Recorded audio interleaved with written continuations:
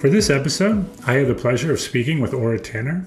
Aura is the Chief Learning Officer at the AI Education Project, where she oversees instructional design and the development of the AI Education Project's curricula. This includes lesson plans, projects, activities, and training materials for teachers. The AI Education Project provides, and I quote, multidisciplinary curriculum that addresses the skills and knowledge necessary to thrive in and positively contribute to a society where AI and automation are increasingly a part of every industry, end quote. They're trying to reach students directly to bridge what's being called the third digital divide. The first digital divide was access to technology, hardware and software, literally what stuff is in students' classrooms. The second digital divide focused more on how that tech was being used. So not just the stuff, but what's actually being done with that stuff.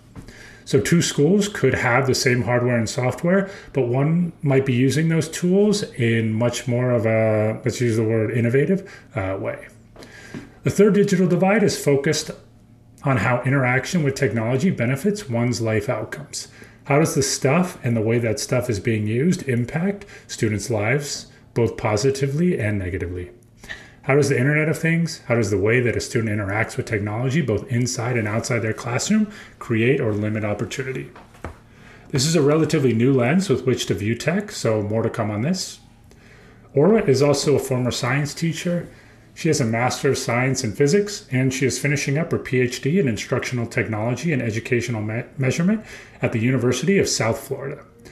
So she has a unique set of experiences and what I think is a fascinating perspective on the K-12 space. During our conversation, we talk about the work she's doing at the AI Education Project and the role that AI might play in the K-12 space. We also talk a bit about the role that identity can play in the science classroom. The podcast isn't too technical, so you don't need too much knowledge of AI to follow the conversation.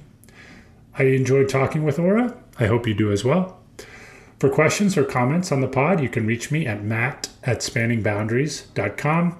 This is the beginning of a journey for me. I want to make this as useful a product as possible, so your feedback is much appreciated. You can also share guest recommendations with me. And if you get a chance, please leave a review on iTunes. So without further ado, I bring you Aura Tanner. Welcome to the podcast. It's great to have you here. Thank you for inviting me. Excited to be here. So you have an interesting background in the K-12 space and in research as well. Can you tell the audience a bit about yourself? What do you do now? How did you end up doing this work? And why are you passionate about it?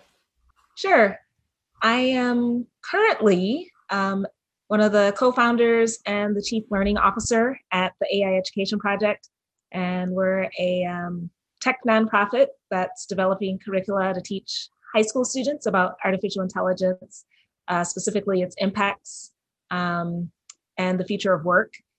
And so just a little bit how I came to be doing that work is by training, I am a physicist. So I have my bachelor's and master's in physics, was working as a nuclear physicist, doing brain cancer, breast cancer research, and then got married. And of course, was going to have a child, so it's probably not the area you want to keep working in, working with radioactive materials. So I actually ended up getting into early child care. Like I worked at the preschool that my son was at, and then I kind of just stuck with that. So I went to elementary, then middle school, taught at a regional science center, taught at the high school level physics to homeschool students, and taught a couple of years community college and a little bit of teaching at like 4-year college. So just kind of went through the whole life cycle of education. But what I noticed there at every level in my mind, because I'm not an educator by training, but I just saw that we really, I think, undervalue what students can learn and how they can learn. And just specifically how I came to the AI education work is during my time as a 8th grade teacher at a Title I school, I kind of saw how, the technology was being more used for remediation instead of empowerment. and acceleration. So I just started using the available technology that was there to really just put it in the hands of my students and empower them. And I really saw huge gains by the metrics of, state tests and even their classroom grades. And so that kind of inspired me like, hey, maybe if teachers were trained better to create, better learning experiences using technology, then maybe we'd see better learning. And that actually inspired me to go back to school. And so I'm working on my PhD, finishing it up now in instructional technology and educational measurement. Yeah, that's a fascinating background, and I appreciate the sort of winding trajectory you took to where you are today. I feel like I've taken kind of a similar trajectory as well, and I think it's useful because it builds, I think, a deeper understanding of the K-12 space when you have worked in, experienced various facets of that world. So there was a lot there. I mean, one thing I would love to ask about, but I do want to put a pin in it, just what does it actually look like to empower students with technology? But the focus of today's conversation is going to be artificial intelligence. So if we have time, we can get back to that because it's a topic that I'm also passionate about. But I do want to talk about AI because it's a term that's frequently used, but I think often misunderstood or misused. And so can we start with just how you define artificial intelligence? What is it? And then as you talk through your understanding of the term, maybe reference some other relevant concepts such as machine learning or any other terms that you think are pertinent. Okay.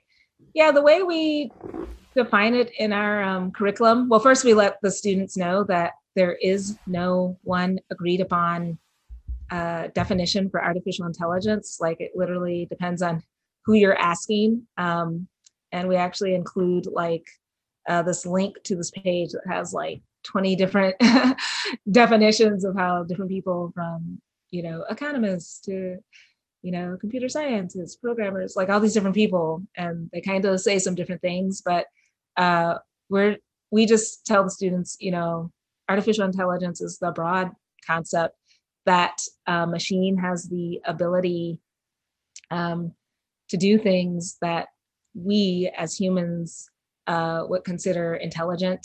So it appears they're, making decisions or making predictions or performing a task that humans would normally be able to do, or it would require some type of intelligence on a machine's part to be able to do that. So that's just at a really high level, how we define it. And so as far as just relevant terms such as machine learning, or another way I like to say it is just code that can learn. That's another thing we point out in our curriculum. People kind of get this image in their head of like a killer robot or some kind of robot, taking jobs. But we literally just have this picture and it's lines of code. And that's what artificial intelligence is. It's code that can learn and kind of make these predictions and do these tasks without having a human to actually specifically tell them what to do. So we have this formula we kind of use. How do they, get this ability? So it's data plus algorithms equals do something, or prediction, perform a task, or make a decision. So we point out that without data, there really is no AI because that's the only way the code can learn. And then the algorithm, of course, is just a set of rules that's applied to, this huge amount of data. And then the outcome from that is some type of prediction about something, a task to be performed or a decision to be made. Yeah, and I appreciate you defining data and algorithms because I think those are also somewhat misunderstood terms. And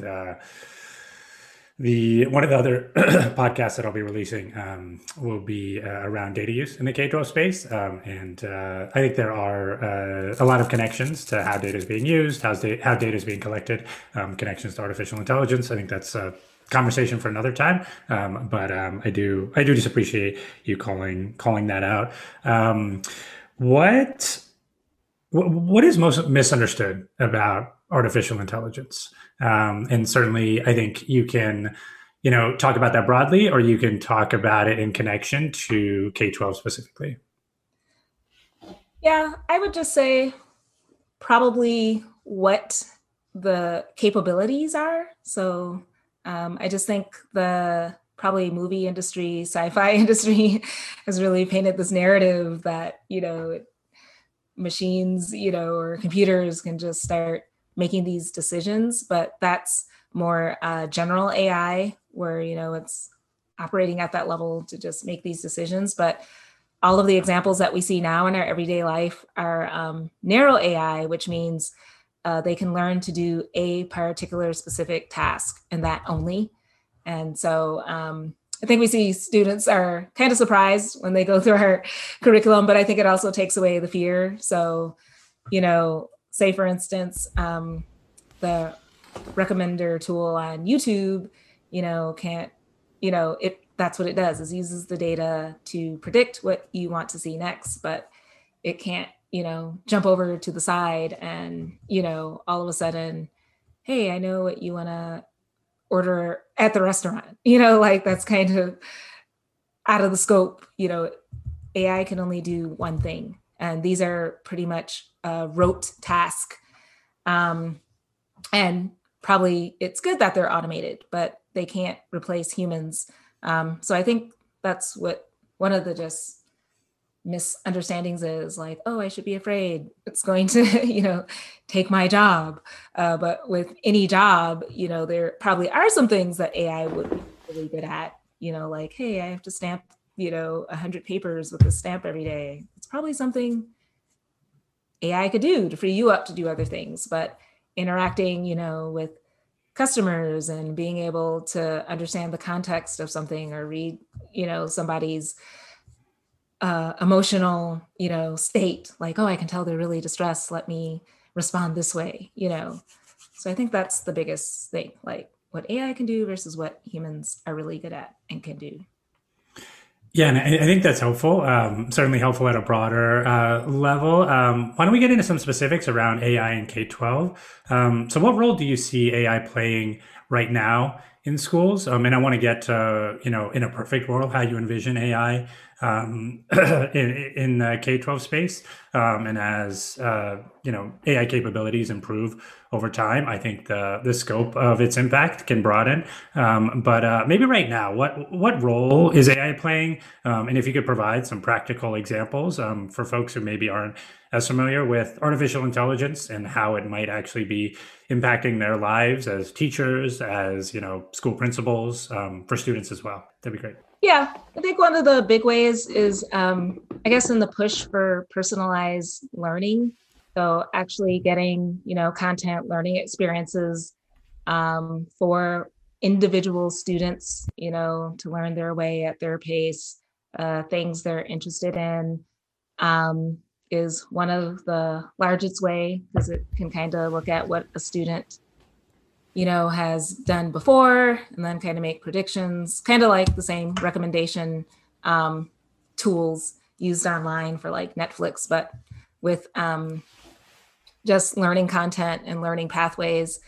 I think also just for like, as far as teachers, I think a lot of the task, that they have to do, say, for instance, grading or just lesson planning. I think it can be used for a lot of those things as well. Like I mentioned, just a lot of the just rote things that teachers have to do on a everyday basis. So I've also read some things, there's a book by Neil Selwyn, I want to say, called Should Robots Replace Teachers? I'm probably saying it wrong, but it talks about all the tasks, a lot of the things that teachers just do in their everyday, like attendance or grading or things like that. But you could possibly run into a situation where, say, if teachers are getting, if there's a score attached to, how well a teacher is doing a certain task, and AI is the one that determining what that score is, then teachers might not have the freedoms that we say they can, like, hey, we're going to automate all these things, which frees you up to be more creative. But there is the possibility that it could be that the teachers end up kind of changing what they do to get a higher score. So they really are losing freedom versus gaining freedom. And so I think that just goes to talk about like unintended consequences with using AI for different things. You might start off like, hey, this is going to be great, but you have to think, second and third level consequences with the technology. Yeah, absolutely. I mean, I think you see it a lot with technology where they are marketed as these time-saving opportunities. And I think a lot with AI, that seems to be, a lot of the focus along with personalized learning. But you have to train teachers in how to use those technologies. In the example you were using, hoping that teachers do not game the technologies in a certain way or modify their practice in a counterproductive way that, ideally envisioned would, as you referenced, expand their creativity, when in reality it can be constricting. And so I think in the AI space, it's so important to consider both the benefits and the limitations of a lot of these technologies. So my students, they took the MAP test developed by NWEA. The test was marketed as an adaptive test. So students received different questions based on correct or incorrect answers. Is that an example of artificial intelligence? And I guess another question along those lines, what is even meant by software that's adaptive? I wouldn't say that's necessarily adaptive. That could be more of just like, because I've designed educational games that were adaptive. So it's like, if you answer this question, then give them a question from this set. And if they answer that one correctly, then, give them a question from this set. So that to me isn't, I guess it depends on how the system is using the students' data. Like if it were, for instance, hey, students who answer, if they had just had tons of data from a bunch of students who have taken the test previously, and they've created personas like, hey, the AI has learned that students who start off answering these first 3 questions can predict, they're going to go this route, so we need to give them this type of question, then that would be AI. But if it's just purely looking at using the questions they answer to kind of give them the next one, that would not necessarily be AI, because the games I was making was not. It was just purely based on the previous questions they answered, or in some instances, just the kind of the whole process of responses they were giving. So it just depends on how it was programmed, but I wouldn't say necessarily that it was. That's helpful. So you've talked a little bit about the role of AI currently in schools. In an ideal world, as capabilities expand, how do you envision AI, the evolution of AI in the K-12 space? And then maybe you can talk a little bit about, when you answer that question, the third digital divide, and then you can reference the first and second digital divides as well, if you feel that that's relevant. Okay. Yeah, I guess in a perfect world, like from my end, I always focus on like the design of learning experiences. So I don't know that I'm necessarily, with the personalized learning, I think just using, I guess it's kind of like more a conundrum for me, because you would have to like use data from other parts of students' lives, which I'm not really a fan of that. So it would have to, ethical issues of that. But just kind of getting a whole picture, using data to get a whole picture of who a student really is, and then using that to create the learning experiences for that student. I think if there was a way to like be transparent about how the student's data is being used, or giving the student just full ownership of using the data to create learning experiences, I think is something I would really like to see in the future. And not just with AI, with like any technology. I think a lot of times educational technologies in general aren't put into the hands of the students so they can kind of drive their own learning. So I would like to see, students really just come to this understanding of what it is, how it can be used, and then kind of put it in their hands to envision how they want to learn. So giving them the control, whether that's being a designer of it, a consumer of it, or applying it to certain areas to solve problems, is kind of how I would envision it. Like, not just limiting it to them being the consumer and a user, but also a creator, a leader, finding new applications to actually solve real world problems, I think is how I would like to see it in a perfect world. Great. And a couple more questions before getting into the specifics around the AI education project. What do you feel like school and district leaders at this point need to know about artificial intelligence? And also, what do teachers need to know? What do parents need to know? And I think the thread that you were going down there around misuses of data, ownership of data, I think is particularly relevant. Yeah, if you could just discuss, as a school leader who maybe isn't as familiar with AI, but hears the term a lot, as a teacher who isn't as familiar with it, like the example that I used around the MAP test, I think there might be folks who would say that because it's adaptive, that is, artificial intelligence. What are some core, I think, points that those various groups need to know to ensure that AI is being used appropriately in their learning environments? Yeah, I would say something district leaders would need to know is just, it is increasingly already being used in just a lot of systems. So say, for instance, I know there's a push of using, say, for instance, Alexa in school systems for educational purposes, but just recognizing that these systems do use a lot of student data. And when you give permission to use that data, you're also giving permission for it to be sold to third parties for their uses. So even though you might create like this awesome learning experience, you are also creating kind of opportunity for students to be targeted by other entities. So I just think the amount of data, the types of data that students and parents need to be made aware of this data. Like a good example is, there's a lesson where we kind of go over data, that's being collected, for instance, on TikTok, because that's something, that's kind of being brought into the education space. Like, hey, respond to this, assignment by making a TikTok video.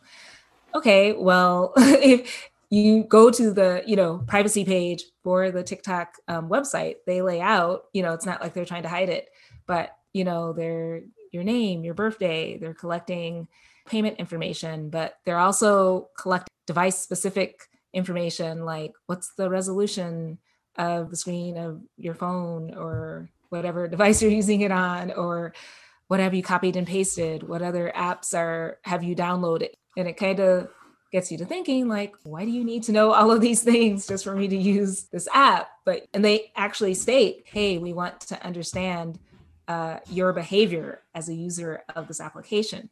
So I think they just need to recognize that it's more than just using the tool. It's understanding your behavior, and it's economically motivated, like, so that they can target you, keep them on your platform, so that they can make more money. I think that's a big recognition. And then just recognizing the amount of data that's being collected by using these systems. I think some people would be alarmed at different systems. And then just helping that they need to be aware of how these systems work so they can help, one, themselves be educated, but also educate the students. And once again, I think giving them the choice. Like, hey, now on the front end, if I knew that, it was collecting all of this and it's being used for these other purposes outside of education, would I really give permission? And so I think just kind of thinking through those things, like what is actually entailed for this thing to work. Just the types of predictions that are being made as well. It could take that same data to say, oh, they're going to get an A in this class, but it can also be used, hey, how do we think they're going to vote, in the future? And it can start giving nudges to kind of get you to go a certain way or to buy a certain product. But just knowing that the use of a tool doesn't end with you using it, like that data goes on and it's going to be used for other ways. And so I think that's my main thing that they need. The risks are huge compared to the benefits. Yeah, there's a catch-22 there, or as I saw on Twitter recently, a catch-2020. That's funny. The data powers the artificial intelligence, but the amount of data collected is, I think, deeply concerning. And so the more data collected, the better these systems work. And yet the more data collected, the more opportunities for misuse of that data. So it's an interesting, I think, conundrum. I hope, as you said, that folks are more aware of it so that they can make more informed decisions about whether or not they actually want to use some of these technologies, because there are, both benefits and disadvantages, and there should be conversations balancing those two. Yeah. No, and I just think the parents and the students should always, and the teachers should be a part of the conversations as well. Because I know at the district level, decisions are made like, hey, we're adopting this technology, and then it's brought in, but I think all the stakeholders need to have a voice. And it might vary by community, because some communities might be like, oh, this is great. Others might be like, absolutely not. We don't want our students. So I just think all the voices need to be a part of those decisions. Yeah, no doubt. And there are a lot of questions there, like who's creating those technologies in the first place? Why are they creating them? This is a topic I'm particularly passionate about, and potentially focusing my dissertation on, more on the computer science side. But it matters who is creating those technologies, and I think that's one of the goals, it seems like, of the AI Education Project. So why don't we go there? What is the AI Education Project? I have lots of questions, but just kind of at a high level, what is it? What are you trying to accomplish? We're an organization that believes that every student should understand what AI is, how it works, its social impacts, and particularly as it relates to the future of work. And so it's basically, we like to say it's a movement to just educate as many students as possible. It's more around AI literacy, especially the communities where these AI systems and automation seem to have negative impacts the most. And so often they don't get access to this information or have the opportunity to learn about it. So we're prioritizing those communities. Yeah, and I mean, in my experience, and I've talked a little bit about this, most of the AI K-12 conversation seems to be focused on the role of the teacher and creating time-saving technologies. I mean, there is definitely like that personalized learning piece. But again, like I want to dig a little bit deeper, like why focus on students? Why focus on equity and accessibility in AI? Why is that sort of the primary lens with which you're viewing this work? Yeah, so having been a teacher, I know that it can take a while for certain topics to get into the pipeline, to be included into curriculum. And so we just figured this integration and adoption of AI is moving very rapidly. And so we just wanted to try to go as direct to the student, the person, the people that will be impacted the most, as directly as possible. And as I said, just my time teaching, 8th grade at a low income school, I just, even within the school that I was at, we'd get these cool, programs that would come, or software, or just opportunities, but it was always targeted toward the handful of, I guess, high performing students. The majority of the students weren't. And I think it was just like this handful of like 20 students. And then they would get to do all the cool stuff. And I would always just be like, okay, doesn't everyone else, need to know about these things? So, or at least have the opportunity to learn about them. So that's part of the equity, I think it's just equity and opportunity to access certain knowledge, but also equity in how things are built. So you had mentioned it makes a difference who builds the technologies. I also think it makes a difference in who builds curricula. If you have the same types of people building the technology that are also determining how it can be taught, you still end up with the same results. So like, for instance, when I built and developed this curriculum, I had my 8th grade students in mind. Like, okay, how would I reach them? What kind of examples would I use? And not just from a racial or socioeconomic as well, but also just youth culture in general. So I actually did a lot of research on Gen Z, what resonates with them, what's important to them. So I found out top of the list is being financially successful. So that's why jobs was used as the context for teaching about this. But then social justice and civil rights issues are also important to this particular groups of students. So that's why we use case studies and real world examples that grapple with the social and ethical issues of AI. So I think, just taking all of those. And then we just wanted to create an easy on-ramp for as many students as possible. So a lot of times AI education and literacy takes the CS route, the coding and the programming. So we just felt it was important to first establish a conceptual understanding. And we feel the more students that have that conceptual understanding are able to take, this general understanding and transfer it to a new context, that's really important. And we kind of we feel like we're filling that gap between, AI literacy and when you start coding. Because a lot of times you just start coding and it's like, what about this whole first piece, understanding what it is, how it works? Yeah, and so let's talk a little bit about AI literacy, because your website states AI literacy should be a basic component of every student's education. That's a big statement. And I think, a basic component, I assume, similar to math, reading, writing, science. It's not at the moment. And I think it's probably safe to say, as you have alluded to, that a very small percentage of K-12 students learn about AI in school. And those students who are learning about it, often are likely from a particular demographic. So what is AI literacy? What does that mean to you? Why is it important? And then how is it related to the work that you're doing at the AI Education Project? Yeah, AI literacy, I think, is just understanding AI within the context of being, we say it's a civics-based approach, but being a citizen, a worker, a creator, and a consumer. So just understanding the actual context in a student's real life and what they can do, how they can navigate, how they can make decisions.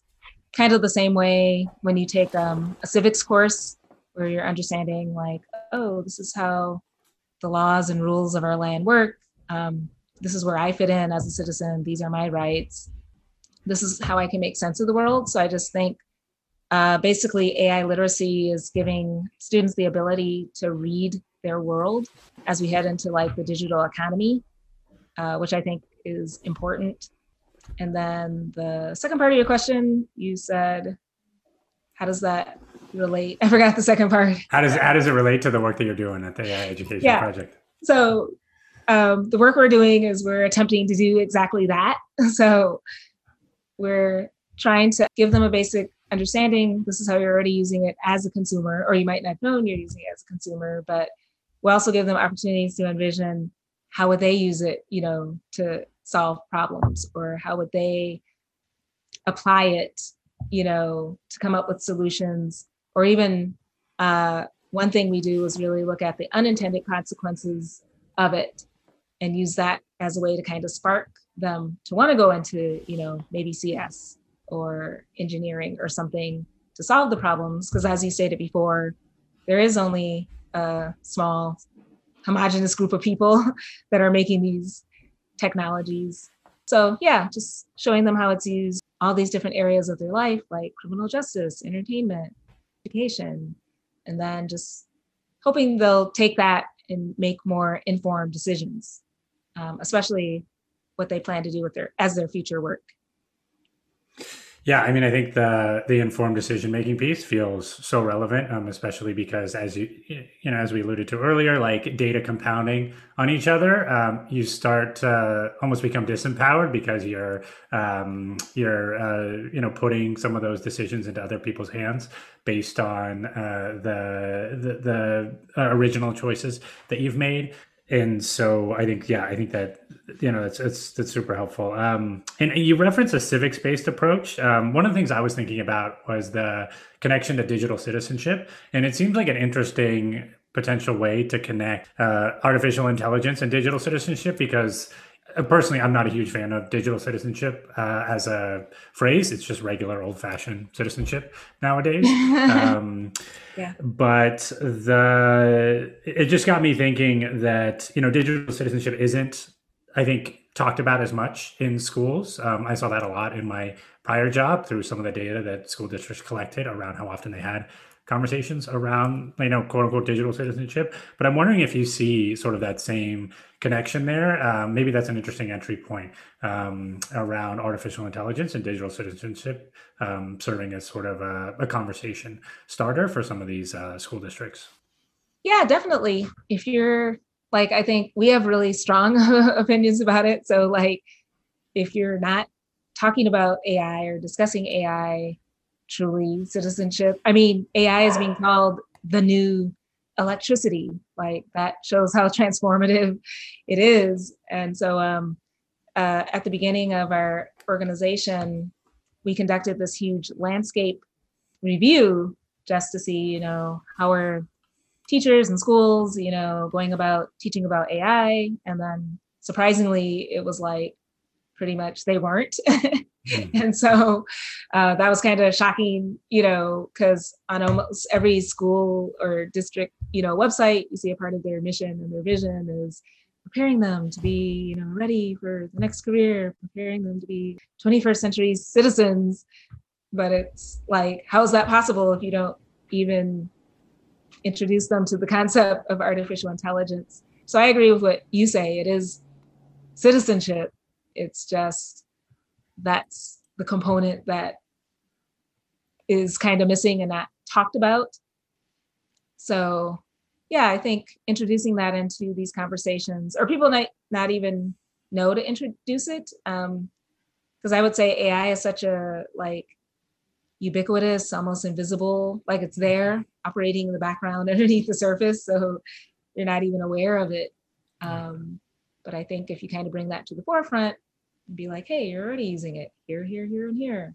I think there's like a recent survey we saw where I forgot how many adults they asked, but it was just like however many thousands of adults where they asked them, have you used AI within the last 24 hours? And I think only like 25% of adults said they had. So just kind of shows just the lack of awareness of how these systems are just embedded into our everyday lives. So yeah, and I think grounding those in practical examples, like Netflix, like Amazon, I think those are useful opportunities to begin to share with folks how, as you mentioned, how ubiquitous it actually is. So can you tell us about any implementations that you've done so far and what you've learned from those implementations, and I guess what excites you about some of that work too? Yes. So we conducted our first pilot with our curriculum, which is totally digital. It's online. It's totally built out in Google Classroom and Canvas learning management systems in Akron, Ohio. And so we had about 300 students that participated in our curriculum. So from that first learnings, we were really shocked at how interested the students were in the content. So we actually had students that were not completing assignments in their core classes, but they were doing all of the lessons in hours. And we were kind of just tagged on at the end of the last few weeks of the semester. They needed, content to keep the students engaged online. But I think 86%, said they found our materials engaging. Other roughly 90% said as a result after taking our course, they wanted to learn more about AI. They were interested in learning more.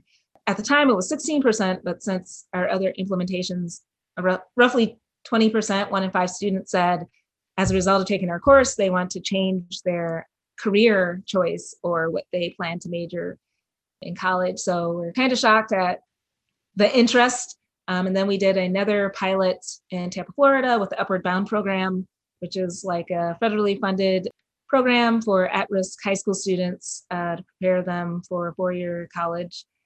And so we saw similar results with them, with the engagement. They had lots of questions, just the awareness of how they plan to do things differently. Right now, we're in about 20 schools in 5 states. This fall, we're actually about to do a big rollout with Akron Public Schools in about 2 weeks. So every freshman in the district is going to be taking our curriculum as a part of their career exploration unit for the second quarter. But so far, when we look at the feedback from students, we're seeing the same thing, like, wow, I didn't know this, or it's more like eye-opening, and they're really interested, how can I learn more? And they like the way we're going at it from like this socio-technical approach. We've learned that it is of interest to students, and they want to learn more, and they want to use it to make decisions for their future. Yeah, absolutely. I mean, one of the things that I found as I was reading through a lot of the literature on computer science and demographic misrepresentation in the computer science space is you learn about things like stereotype threat, but you also see that there is this perception that, technology jobs, computer science jobs, or however we want to call them, do not have that sort of social justice component, that you cannot make a difference by getting into, let's call it like a tech profession. And so once you, open students' eyes to the capabilities of it, like the real world application, I think you see just big changes. And I think you see a lot of excitement from students. And it sounds like that's what you're seeing. Yeah. And also just like one thing that's purposely done within the curriculum is to show as many like diverse people and diverse types of jobs that use AI. So we don't want students to walk away with, oh, it only impacts STEM jobs, but we show them, hey, this is how it's being used in fashion. This is how it's being used in urban planning. And so we think that helps with just their occupational identity, because they can see themselves using AI, or, hey, most likely I'm going to be working beside AI. So I think that piece, just identity in general, is important within, the curriculum itself and addressing that. Yeah, no doubt. And I appreciate you calling that out, especially, like the ubiquity of AI, technology, whatever it is, it touches all of these professions. And so you do not need to be sort of a coder sitting in your basement to be in that profession. It's much more expansive than that. So one thing that we talked, and I'm going to switch gears a little bit. One thing that we talked about in our initial conversation that I want to just continue that thread, and this also continues what you were just referring to as well, is sort of that role of identity. And in 2 of your papers that you have published, you talk about situated cognition. You use that as a framework to understand student experiences, and you highlight the importance of students taking on the role of, in the 2016 paper, the example of a physical oceanographer. And you make a similar point in a 2018 paper where you write that digital games provide a context, narrative storylines, scientific tools, real world problems for students to perform complex and authentic tasks. And through the affordances of games, students can take on the role of scientists and engineers and actually do science, do artificial intelligence, whatever it might be. So why is it useful for students, and especially students traditionally excluded from STEM fields, such as women and people of color, to adopt those roles of scientist, of mathematician, of historian, whatever it might be? So what role can games play? Why is it important that students adopt those roles? And how do you envision sort of technology expanding to afford students more opportunities to sort of take on those virtual experiences? I think it's important, like you said, the situated cognition. And in this curriculum, we do a lot of that, scenario based, creating these contexts, and then having the students put themselves, in these different roles, because when are they otherwise going to do that? So I think there should just always, no matter what subject you're teaching about, but especially in, the STEM fields or the more technical fields, because one, there really isn't that much representation that they're going to see anyways. But I think just envisioning themselves doing the tasks they would do in a future job or just role is really helpful. And I know there's research around that, like I think it's called transmedia, which some work I had wanted to get into, where students actually do research on different, say, careers or just things they want to do, and then they translate that over into a space like Minecraft, where they actually in a 3D world build out, the 2D learning that they have. So being in that 3D space kind of helps them solidify and envision themselves. And so there's a lot of, I call them scenario-based prompts. Discussion prompts are some of the things they do in the curriculum. But I think you're basically just helping your brain train to see yourselves doing these different tasks, doing these different roles. Like there's a saying, if you can see it, you can be it. But it actually is true. But if we don't provide opportunities for the students to take that time to see themselves or envision themselves or do the types of tasks that job does, then it's pretty much just like reading text, on a page. And there's kind of like a spectrum of representation of content. So text being the most abstract version, learning, all the way over to, virtual reality. So I think the more we get over on the other end of the spectrum, through modeling, through scenario-based learning, through taking on these roles, then that experience is more real for the students. But unfortunately, I think a lot of curricula tends to be on more of that abstract end with like text and equations and tables, like things like that.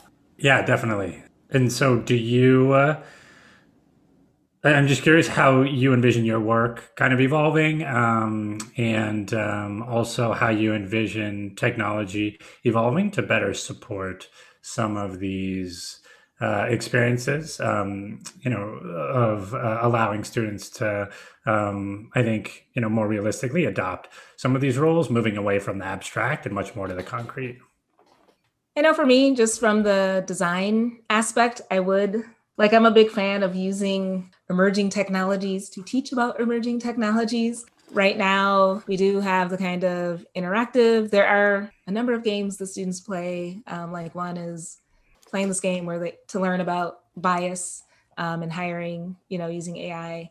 And then just some other ones that use machine learning, like tools the students can use. But just from creating, I would love to eventually get to the point of using like augmented reality and virtual reality and just some of the things being done with Internet of Things like IoT sensors to help them get a better understanding, about how AI, senses the world or how AI reasons about the world. But that would be much, I don't know how much later, but I eventually would like to, add all these other emerging technologies as part of what we're doing so the students can actually be using it as they learn about it, just to make it more concrete, or at least be able to simulate it. That's another thing, using simulations as well as part of our training. And then just also in different subject specific areas, English and biology or just other areas as well. Yeah, absolutely. And I mean, I think, as we've talked a little bit about, the role of artificial intelligence, it isn't isolated to, your traditional STEM concepts. there's so much more to it. There's so many more opportunities to engage other core content areas. As you've alluded to, the humanities, writing, other areas.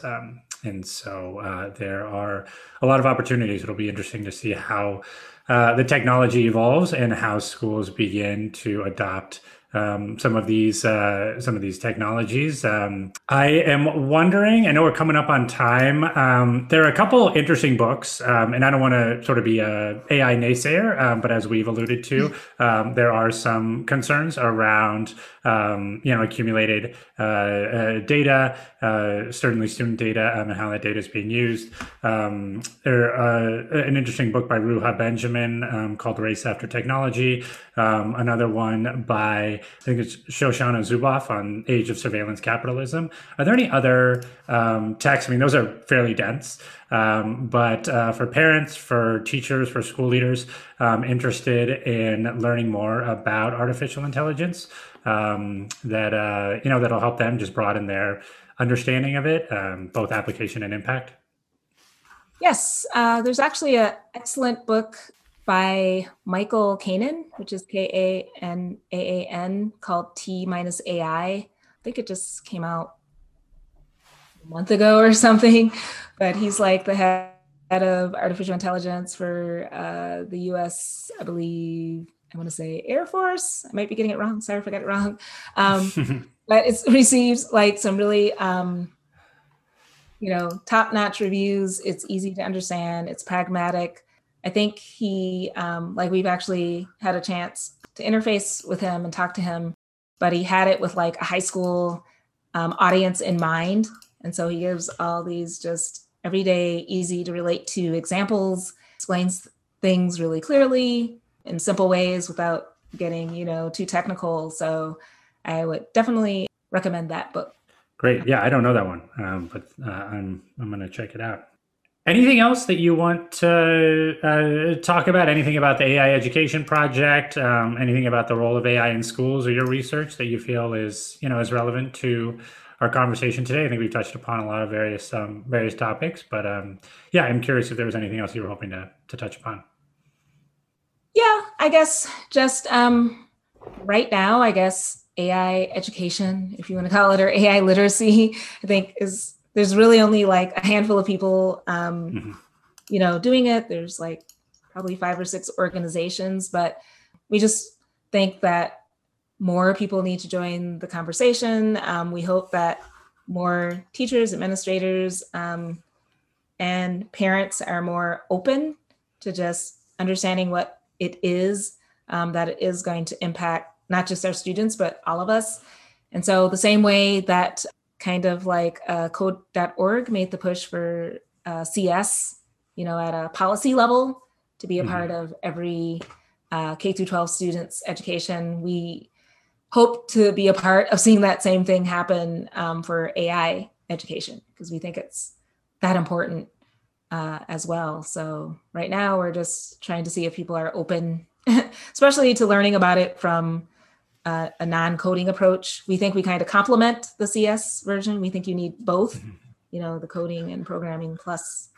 So we just hope we can find partners and have discussions with people like you on this podcast. Yeah, and I appreciate you calling out the sort of separation between the coding part and everything else, because that foundation, I think, is truly needed to be responsible programmers, to go into any of these fields that impact artificial intelligence. If you're not aware of the potential impacts of it, of the historical context, you're going to miss out on a lot of the important information. Yeah, I appreciate the work you're doing. I'm excited to continue to learn more about it, and I appreciate you coming on the podcast. Thank you so much for having me. Enjoyed myself.